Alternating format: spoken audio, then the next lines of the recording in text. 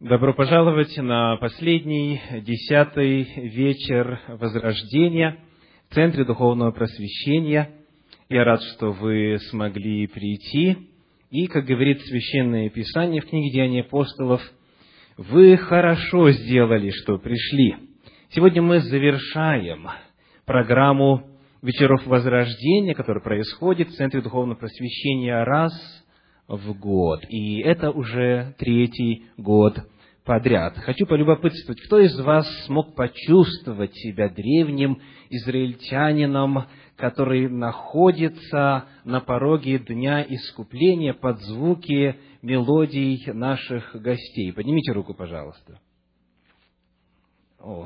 Давайте мы еще раз поблагодарим их сердечно, потому что они пожертвовали и временем, и расстоянием, и, к сожалению, даже частью нервных клеток мозга, потому что кое-что пришлось сделать на ходу. Мы с радостью будем ожидать вас в следующий раз, 6 октября, когда у нас будет профессор Ричард Дэвидсон с лекцией о Торе в контексте Божьей любви и Евангелия. А мы сегодня, завершая восхождение по лестнице Петра, снова открываем 1 главу его 2 послания. Если у вас Библия с собой, я приглашаю вас открыть 2 послание апостола Петра, 1 главу. И мы посмотрим еще раз на эти 8 качеств, которые предложены в качестве лестницы, взойдя по которой мы оказываемся в Царстве Господа нашего Иисуса Христа. Итак, 2 Петра, 1 глава, стихи с 5 по 7.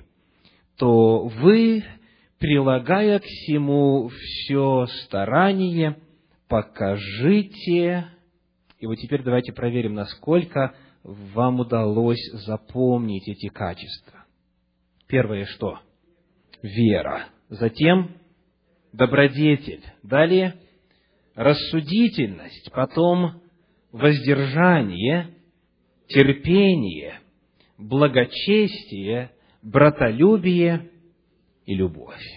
8 качеств. Апостол дальше говорит: если это в вас есть, 8 стих, и умножается, то вы не останетесь без успеха и плода в познании Господа нашего Иисуса Христа.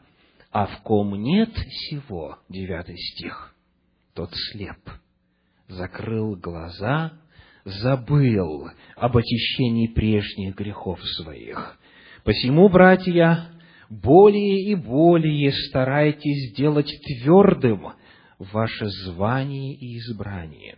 Так, поступая, никогда не приткнетесь, ибо так откроется вам свободный вход в вечное Царство Господа нашего и Спасителя Иисуса Христа. Сегодня, завершая нашу программу, я хочу задать каждому главный вопрос. Как достичь этого идеала? Вера, добродетель, рассудительность, воздержание, терпение, благочестие, братолюбие, любовь – это очень высокие идеалы. Это то, проникая во что на протяжении 10 дней вечеров Возрождения, мы все более и более видели свою несостоятельность и несоответствие великому идеалу. Правда? Таким образом, очень остро становится вопрос: если идеал так высок, а мы на него так не похожи, есть ли для нас надежда? Можем ли мы в действительности войти и оказаться в Царстве Божьем? Об этом наша сегодняшняя проповедь. Давайте посмотрим очень внимательно на это предложение, которое включает в себя упомянутых 8 добродетелей, 8 качеств. Мы уже с вами однажды искали его начало. Скажите, где начинается это предложение? предложений, включающие в себя веру, добродетель, рассудительность и так далее. Какой стих? 3 стих. Посмотрите в своих Библиях. И это длинное предложение начинается в 3 стихе и заканчивается в каком? Точку найдите, пожалуйста. В 7 стихе. Итак, с 3 стиха по 7 стих это одно длинное предложение. И если нам взять эти качества в отрыве от всего того, что о них сказано перед этим, не мудрено перейти в уныние, потому что в действительности одолеть эту лестницу, подняться по 8 ступеням, кажется задачей непосильной. Но Господь все-таки дает надежду. И моя проповедь, которая называется «Восхождение», будет сосредоточена на том, чтобы выяснить, что именно Господь, прежде чем предложить нам подняться по ступеням, уже сам сделал. Что идет в начале предложения до момента перечисления качеств, которые должны быть воплощены в жизнь.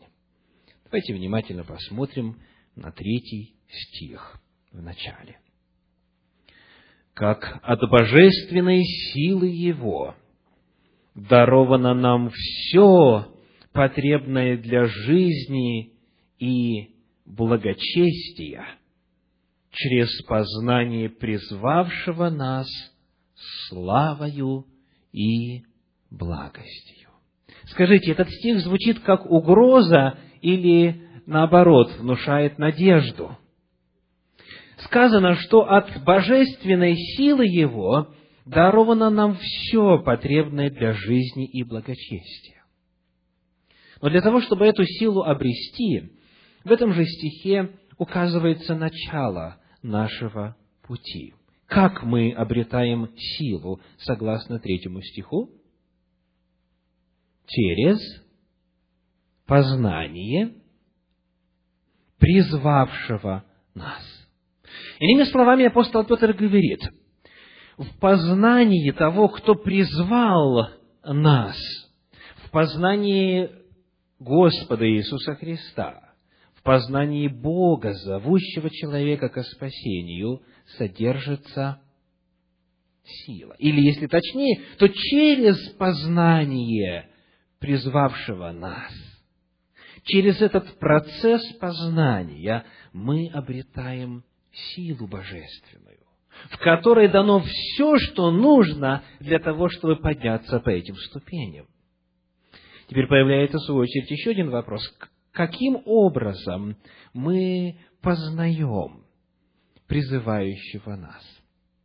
В этом стихе говорится так, что Он призвал нас чем? Нас призвал Он славою и благостью. Что это такое? На одном из вечеров мы исследовали одно из качеств Божьих, которое указано здесь, а именно благость. Давайте проверим, насколько ваша память может вам по-прежнему служить добрую службу. Как слово «благость», которое переведено здесь именно так, переводится в иных местах этого послания и в целом у апостола Петра в синодальном переводе? Благость — это что такое? Так, как говорят американцы, anybody? Хоть кто-нибудь? Хотя, наверное, здесь присутствуют те, кого не было в тот день, когда мы исследовали эту добродетель. Ну, давайте я вам напомню. Так, еще, пожалуйста, какие варианты? 1 Петра, 2 глава, 9 стих. 1 Петра, 2 глава, 9 стих. «Но вы род избранный, царственное священство, народ святый, люди, взятые в удел, дабы возвещать совершенство, призвавшего вас из тьмы в чудный свой свет. Итак, какое слово здесь нам нужно? Совершенство. Спасибо, конечно же. Вы сразу вспомнили. В действительности, то же самое слово, которое переведено у нас здесь как благость, то есть доброта.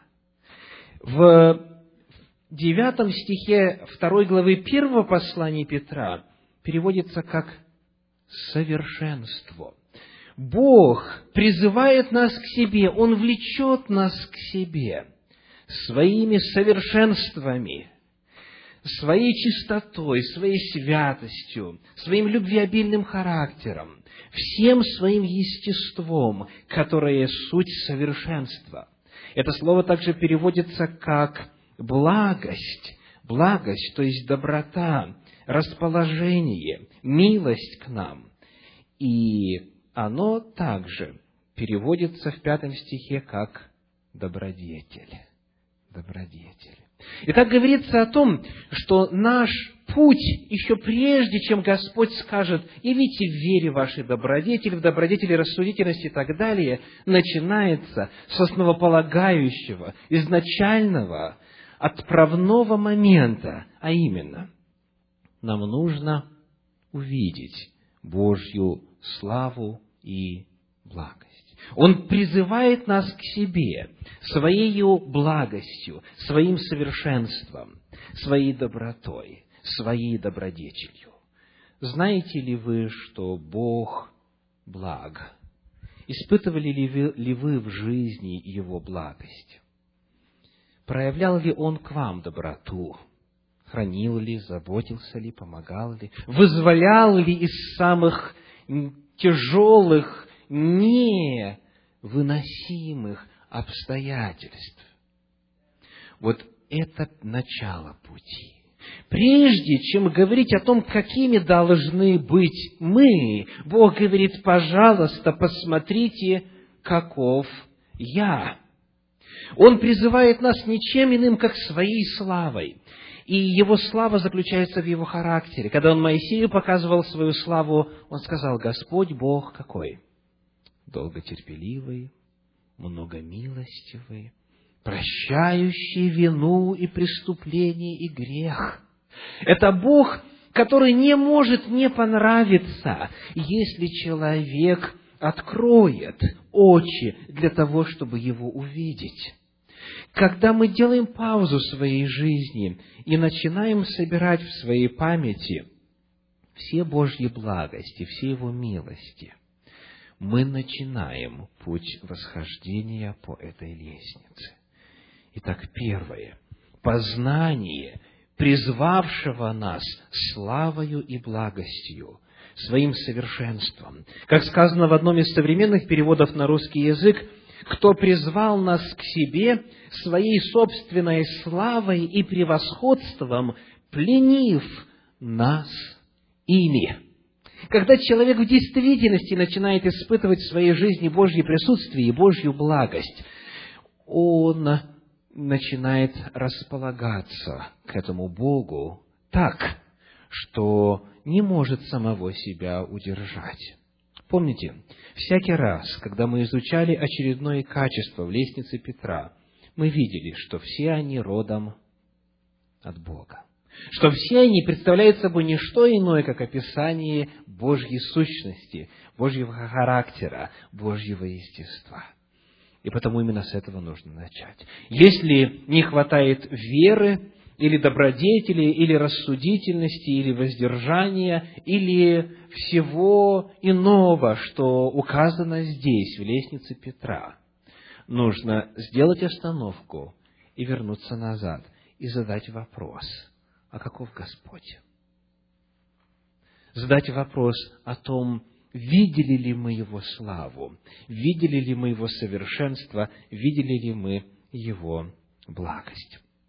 И вот это сказано, когда мы познаем призвавшего нас славою и благостью, это дает нам что? Согласно 3 стиху, божественную силу. Давайте прочитаем еще раз. «Как от божественной силы Его даровано нам все потребное для жизни и благочестия через познание призвавшего нас славою и благостью». Нам сказано, дарована сила. От Его божественной силы даровано все потребное для жизни и благочестия. Слово «сила» очень интересно в греческом, в подлиннике. Это слово, которое перекочевало и в русский язык. По-гречески это так. Динамис. Похоже на что-то? Динамис. Динамика. Динамит. Динамо. Речь идет о той силе, которая использовалась для того, чтобы вывести наш мир из небытия. Это та сила, которая производит из невидимого видимое. Это та сила, благодаря которой Бог сказал и сделалось, повелел и явилось. Это не просто сила человеческая, сила доброго слова, сила доброго влияния. Речь идет, дорогие братья и сестры, уважаемые гости, о силе божественной, о силе, которая не ограничена. Это та сила, которая сделала все, что мы видим с вами вокруг. Итак, Господь посылает нам эту силу и дает ее нам, дарует ее нам тогда, когда мы начинаем видеть, каков Он на самом деле. Мы все более и более познаем и проникаем вглубь Его характера, вглубь Его божественных качеств. И далее сказано так, 4 стих. «Которыми дарованы нам великие и драгоценные обетования». Итак, которыми к чему относится? Посмотрите ваш текст.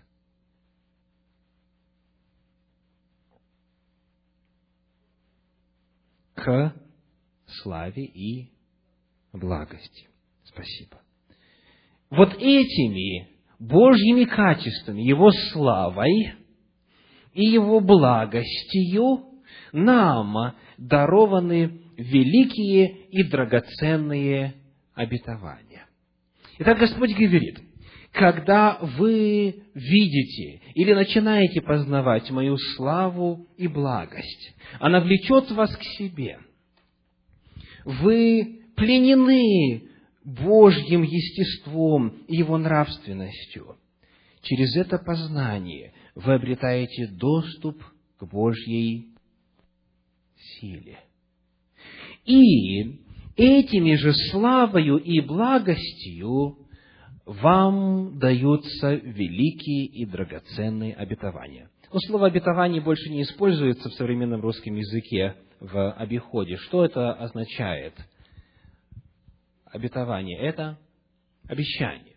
То есть, иными словами, по причине Божьей славы и Божьей благости Он нам оставил обещания, великие и драгоценные. Давайте посмотрим, что они в себя включают. Апостол Петр рассказывает об этих Божьих обещаниях с самого начала своего первого послания. Первое послание Петра, 1 глава, стихи с 3 по 5. 1 Петра, 1 глава, стихи с 3 по 5. «Благословен Бог и Отец Господа нашего Иисуса Христа, по великой Своей милости возродивший нас в воскресением Иисуса Христа из мертвых к упованию живому». Упование – это что у нас? Надежда. К живой надежде. И вот в чем суть этого упования или этих обетований. К наследству нетленному, чистому, неувядаемому, хранящемуся на небесах для вас, силою Божию через веру соблюдаемых ко спасению, готовому открыться в последнее время. Так очень интересно. Говорится о том, что мы ожидаем, мы уповаем, мы ожидаем исполнения обетования о наследстве. И это наследство нетленное, то есть что это означает? Никогда не ржавеет, как Христос говорил, где моль и ржа не истребляют, и воры не подкапывают и не крадут. Чистые, неувядаемые, хранящиеся на небесах для нас. Кто знает, что на небесах для вас хранится? Какое наследство?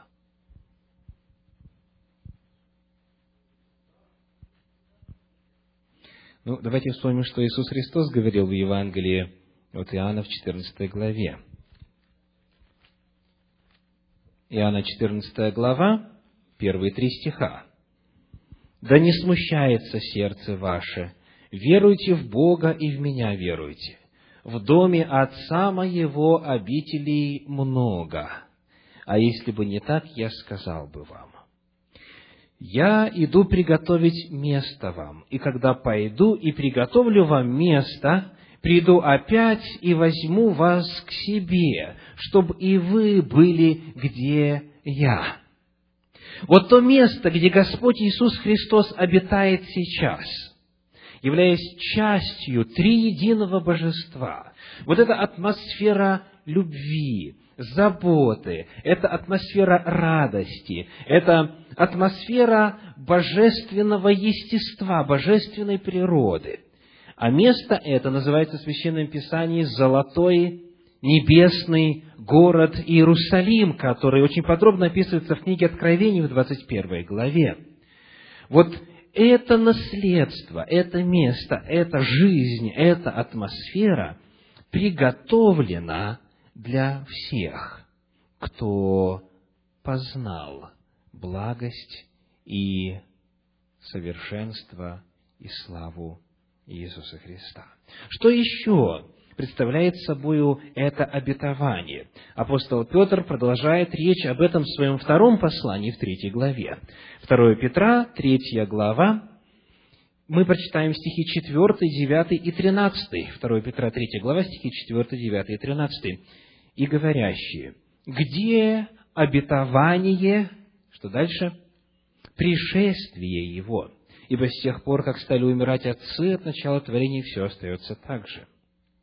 Не медлит Господь исполнением обетования, как некоторые почитают то медленнее, но долго терпит нас, не желая, чтобы кто погиб, но чтобы все пришли к покаянию. Впрочем, мы, 13, по обетованию Его ожидаем нового неба и новой земли, на которых обитает правда». Та же самая тема.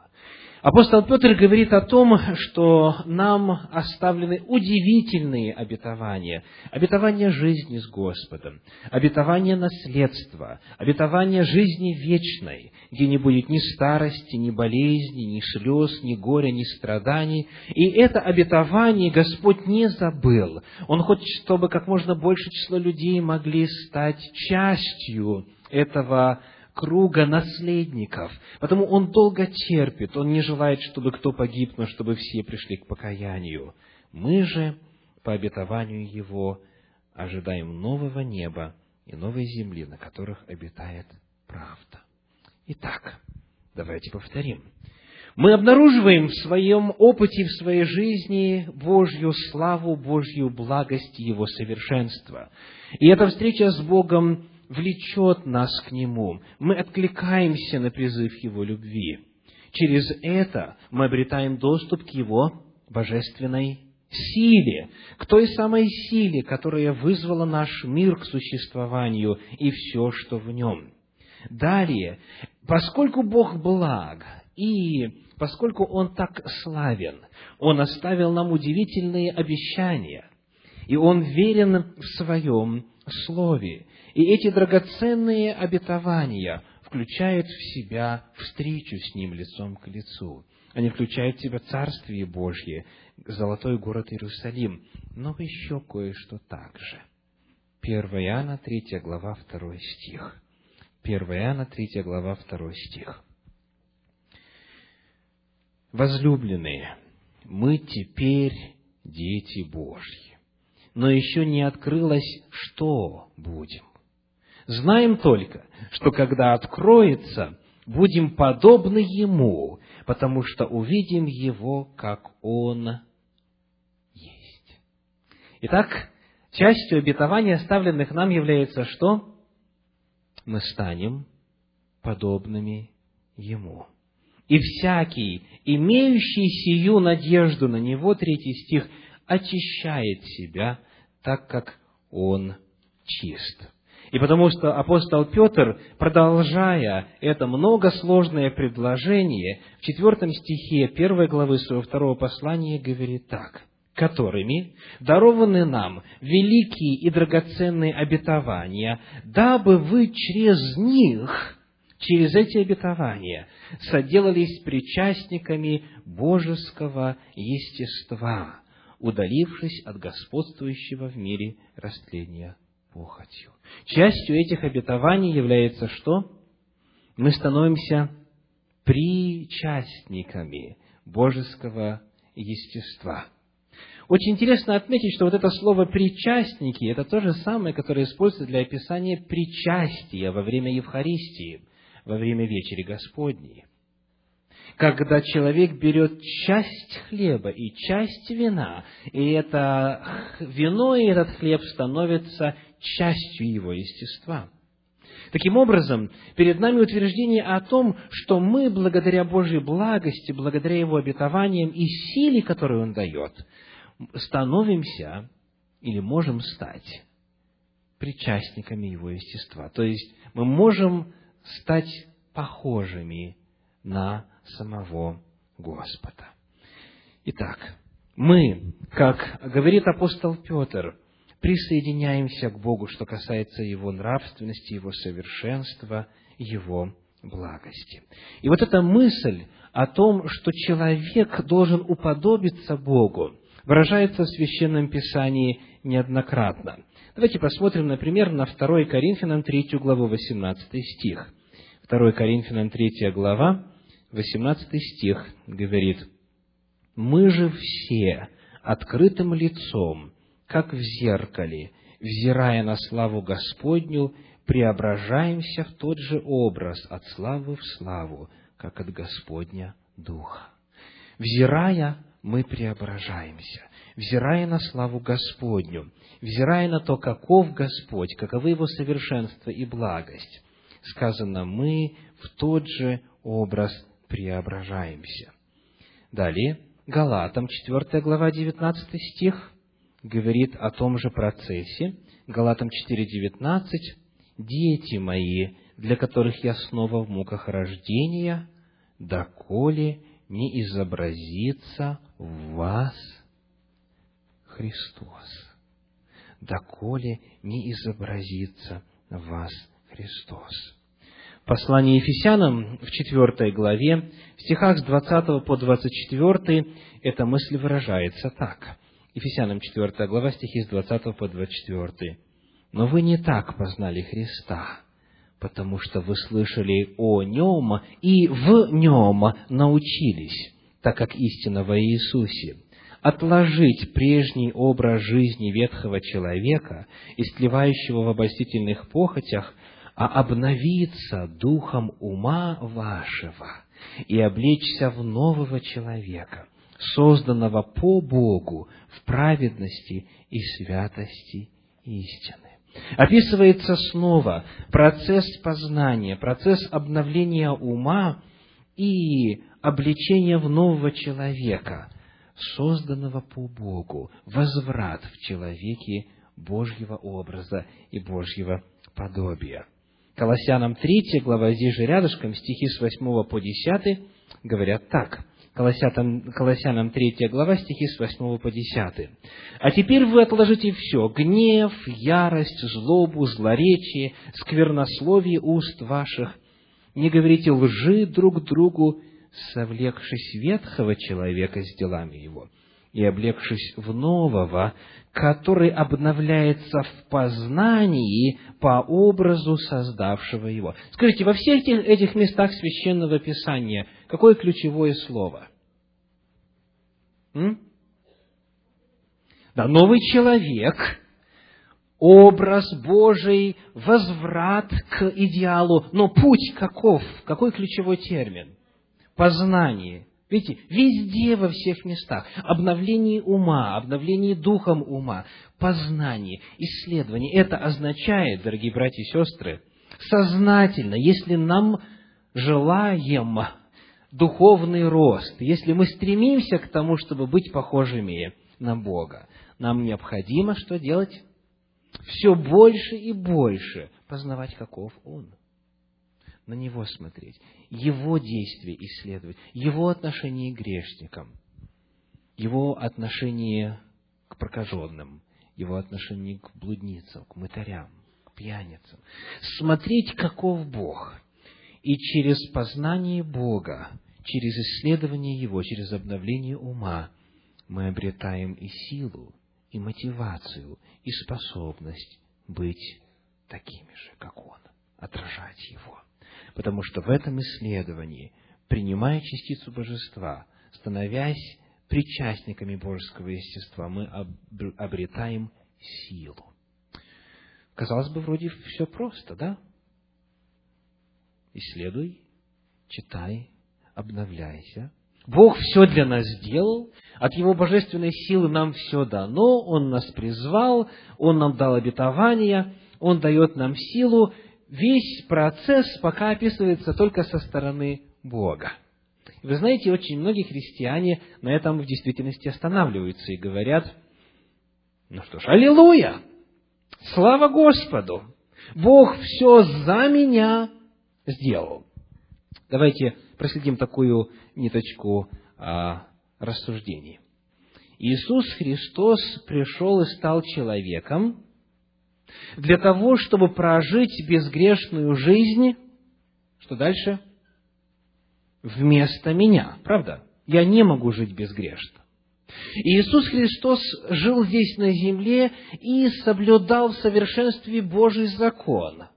Тоже вместо меня. Правда? Он исполнил это вместо меня. Очень хорошо. И Иисус Христос взошел на древо креста. Тоже вместо меня, чтобы я там не был. И в Царстве Небесное Он вернулся к Богу Отцу в золотой небесный город Иерусалим и пребывает там в общении Божьей любви тоже вместо меня. Правильно? Ну, правильно, конечно. Понимаете, в чем великая проблема многих современных христиан? Да, все, что касается моей благочестивой, богоугодной, праведной жизни, соблюдения закона, соблюдения воли Божьей и так далее, все это Иисус Христос сделал вместо меня. Мне не нужно это делать, Он уже все это сделал. Но зато, когда речь заходит о том, чтобы взойти на небо и обрести жизнь вечную, то тут уже Иисус Христос сделал это не вместо меня, а здесь Он хочет, чтобы я сам это получил и обрел. Правильная картина? Давайте посмотрим, что апостол Петр пишет. Для тех, кто может сделать неверный вывод на основании вот того удивительного и чудесного описания Божьих действий, что Бог дал нам все. Так и сказано. От Его божественной силы даровано нам все. Значит, нам может теперь отдыхать. Путь завершен. Во Христе Иисусе мы уже и посажены на небе, и так далее. Все уже завершено. Но вот какая опасность. Здесь же, во втором послании Петра, во 2 главе, в стихах с 18 по 22, Петр пишет. 2 Петра, 2 глава, стихи с 18 по 22. «Ибо, произнося надутое пустословие, они уловляют в плотские похоти и разврат тех, которые едва отстали от находящихся в заблуждении, обещают им свободу, будучи сами рабы тления. Ибо кто кем побежден, тот тому и раб. Ибо если, избегши скверн мира через познание Господа и Спасителя нашего Иисуса Христа, опять запутываются в них и побеждаются ими, то последнее бывает для таковых хуже первого. Лучше бы им не познать пути правды, нежели, познавши, возвратиться назад от преданной им святой заповеди. Но с ними случается по верной пословице: пес возвращается на свою блевотину, и вымытая свинья идет валяться в грязи. Апостол Петр говорит, есть люди, которые познали Господа и Спасителя нашего Иисуса Христа, которые увидели Его благость, которые увидели Его совершенство, которые в действительности были привлечены и увлечены Господом, избегли скверн мира, а потом что? Опять запутываются в них и побеждаются ими. Потому, как бы не мотивировало нас, как бы не давало нам силу и желание обретение и познание Иисуса Христа, быть похожими на Него, как бы это не вдохновляло нас на святую жизнь, если мы закончим свой духовный путь только на том, что Бог нам дал, у нас есть опасность оказаться в категории, которую апостол Петр так нелестно описывает. Вернуться назад. И лучше бы не начинать этот путь. И потому давайте посмотрим теперь, что делаем мы. 5 стих говорит, что? 2 Петра, 1 глава, 5 стих. Это было начало предложения, как от божественной силы нам дано, и так далее, и так далее, и так далее. Это все Божье действие. А теперь очень неприятно для многих слово. И теперь то, что от нас нужно. То вы, прилагая к всему, к чему? К тому, что сделал Бог, ко всему тому, о чем мы уже говорили с вами в этой проповеди, то вы, прилагая к всему все старание, покажите и так далее. Итак, обратите внимание, Бог дает нам сколько? Все. Все потребно для жизни и благочестия. Мы должны делать со своей стороны сколько? Все. Итак, еще раз. То вы, прилагая к всему все старание, покажите вере вашей добродетель и так далее. Мы вкладываем со своей стороны не меньше. Бог прошел путь до конца, оставив безгрешную вселенную и поклонение ангельских хоров. Он сошел вниз, стал человеком и умер за нас. Он сделал все со своей стороны. И Он теперь ожидает, какой отклик в наших сердцах произведет Его жертва. И Он ожидает теперь, что мы в качестве отклика со своей стороны будем прилагать все старание к тому, чтобы быть похожим на Него, чтобы отражать в своей жизни Его святой характер. Как говорит апостол Павел на эту тему, послание Филиппийцам, 2 глава, стихи 12 и 13. 2 глава, 12 и 13. «Итак, возлюбленные мои, как вы всегда были послушны, не только в присутствии моем, но гораздо более ныне во время отсутствия моего, со страхом и трепетом совершайте свое спасение». Итак, это чья работа? Чья здесь сила и усилия требуются? Очень ясно. Со страхом и трепетом совершайте свое спасение. И вот парадокс. Потому что Бог производит в вас и хотение, и действие по своему благоволению. Итак, дело спасения – это чье дело? Божье или наше? Наше или Божье? Вы видите, что это союз. Мы не в состоянии инициировать спасение. Мы можем только откликнуться на него. Но наш отклик должен быть полным, чистосердечным, на всю, со всеми усилиями, со всем нашим естеством, со всем желанием и искренностью, на которую мы только способны. Совершайте свое спасение. В первом послании Петра апостол Петр говорил о том, что наше возрождение, то есть начало этого пути, происходит так. 1 Петра, 1 глава, стихи с 23 по 25. 1 Петра, 1 глава, с 23 по 25. «Как возрожденные не от тленного семени, но от нетленного, от Слова Божия, живого и пребывающего век».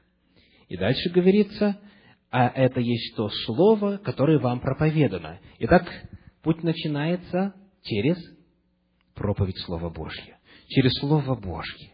Через него мы узнаем Божью благость, помимо того, что чувствуем ее в своей жизни. Но вот здесь Господь вполне себя открывает. И вот это слово здесь названо так. Это слово есть что? 23 стих. Успели открыть? Давайте прочитаю еще раз.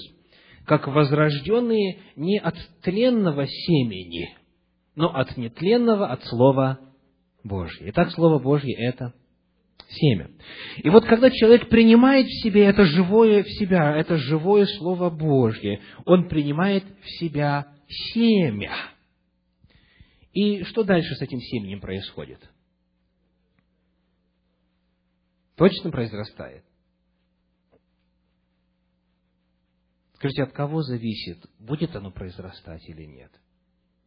От человека зависит, правда? В притче Иисуса Христа о сеятеле представлено 4 вида почвы. Заботы житейские, всевозможные тревоги, всевозможные дела и так далее, и так далее. Все это может заглушить семя. Испытания приходят, подобны солнечному свету, жаре, которая убивает этот маленький росток. То есть Господь дает нам этот импульс своей божественной природы. Своим словом Он поселяет в нас живое семя. Но для того, чтобы оно могло там развиваться, для того, чтобы оно могло прорасти, окрепнуть и дать плод, необходимо, чтобы были созданы условия. Необходимо, чтобы человек работал, чтобы он прилагал все усилия к этому, чтобы он окучивал, поливал, заботился, хранил. Таким образом, принимая Божье семя, мы принимаем в себя часть божественной природы. Так мы становимся причастниками божеского естества. И вот далее мы начинаем, прилагая все старания, это слово в себе возгревать, поддерживать, поливать и работать над ним. Итак, что нужно делать нам? Прилагать все старания, все усилия. И последнее. В этой же 1 главе 2 послания апостола Петра есть еще одно очень важное условие, которое описывает наши действия. 10 стих, 1 глава, 10 стих. «Посему, братья, более и более старайтесь делать твердым ваше звание и избрание». Что это может значить? Все более и более делать твердым ваше звание и избрание. Разве оно не является твердым? Это ведь Божье действие, звание Божье. Он призвал нас, Он избрал нас. Каким образом человек делает твердым это звание и избрание? Пожалуйста.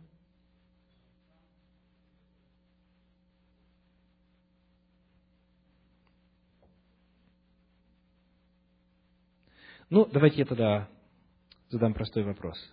Кто из вас спасен? Поднимите руку, пожалуйста. Кто из вас спасен? Ага. Очень хорошо. Вы тест прошли очень легко. Апостол Петр говорит о том, что человек должен в своем сознании постоянно подтверждать свой статус. То есть он задает вопрос: послушай, а кто я?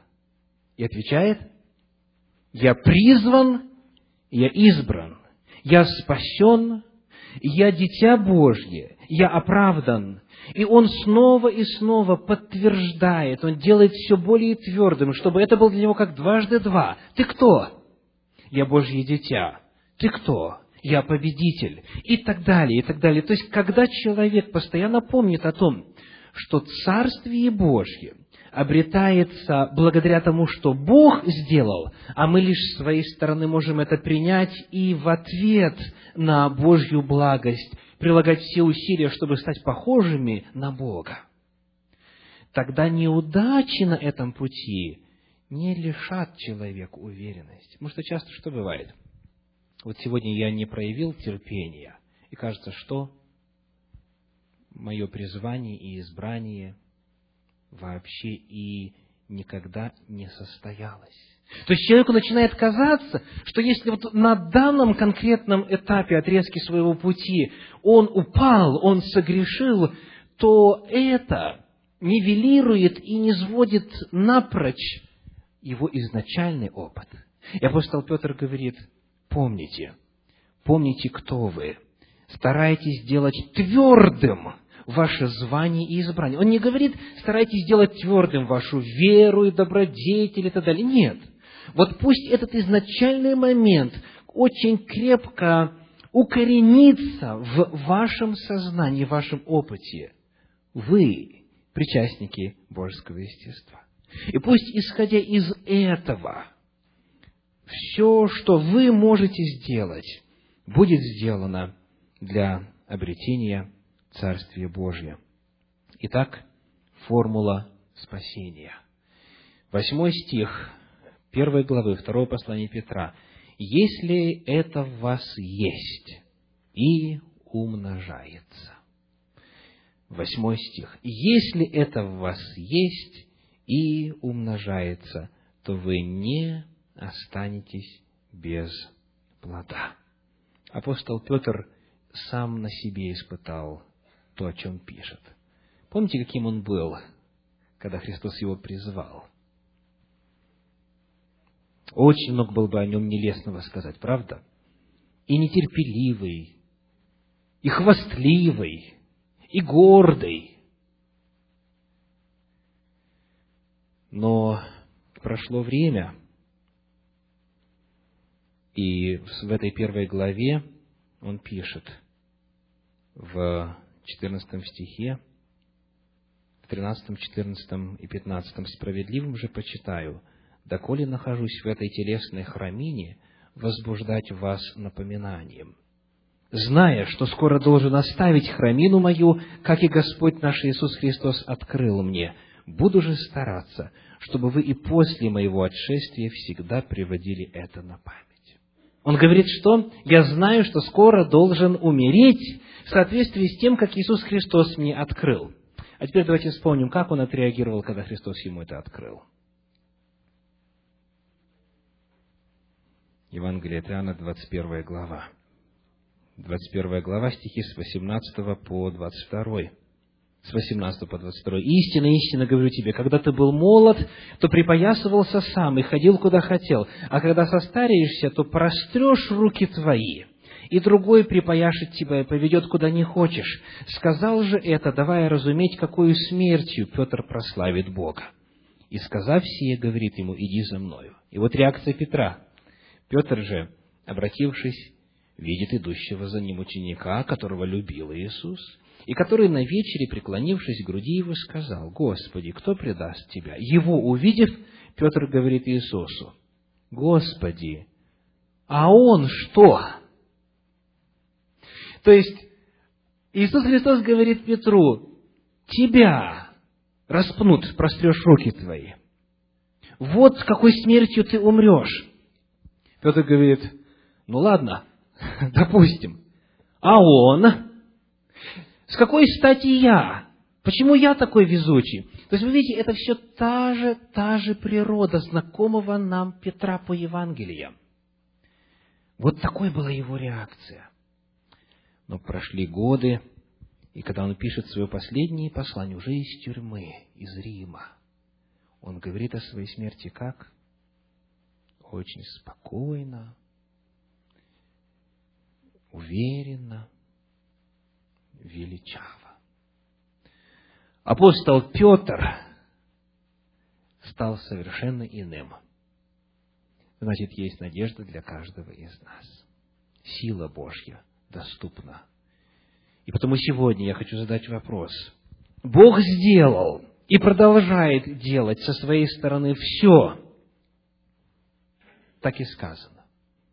Что вы готовы сделать для Господа? Что лично вы готовы сделать для того, чтобы стать похожими на Него?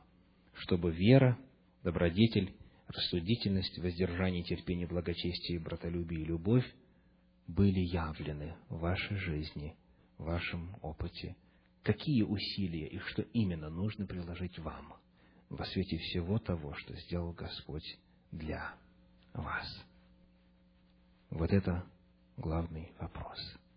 Я хочу пригласить вас сегодня в молитве Господу ответить на этот вопрос. Что вы хотите сделать?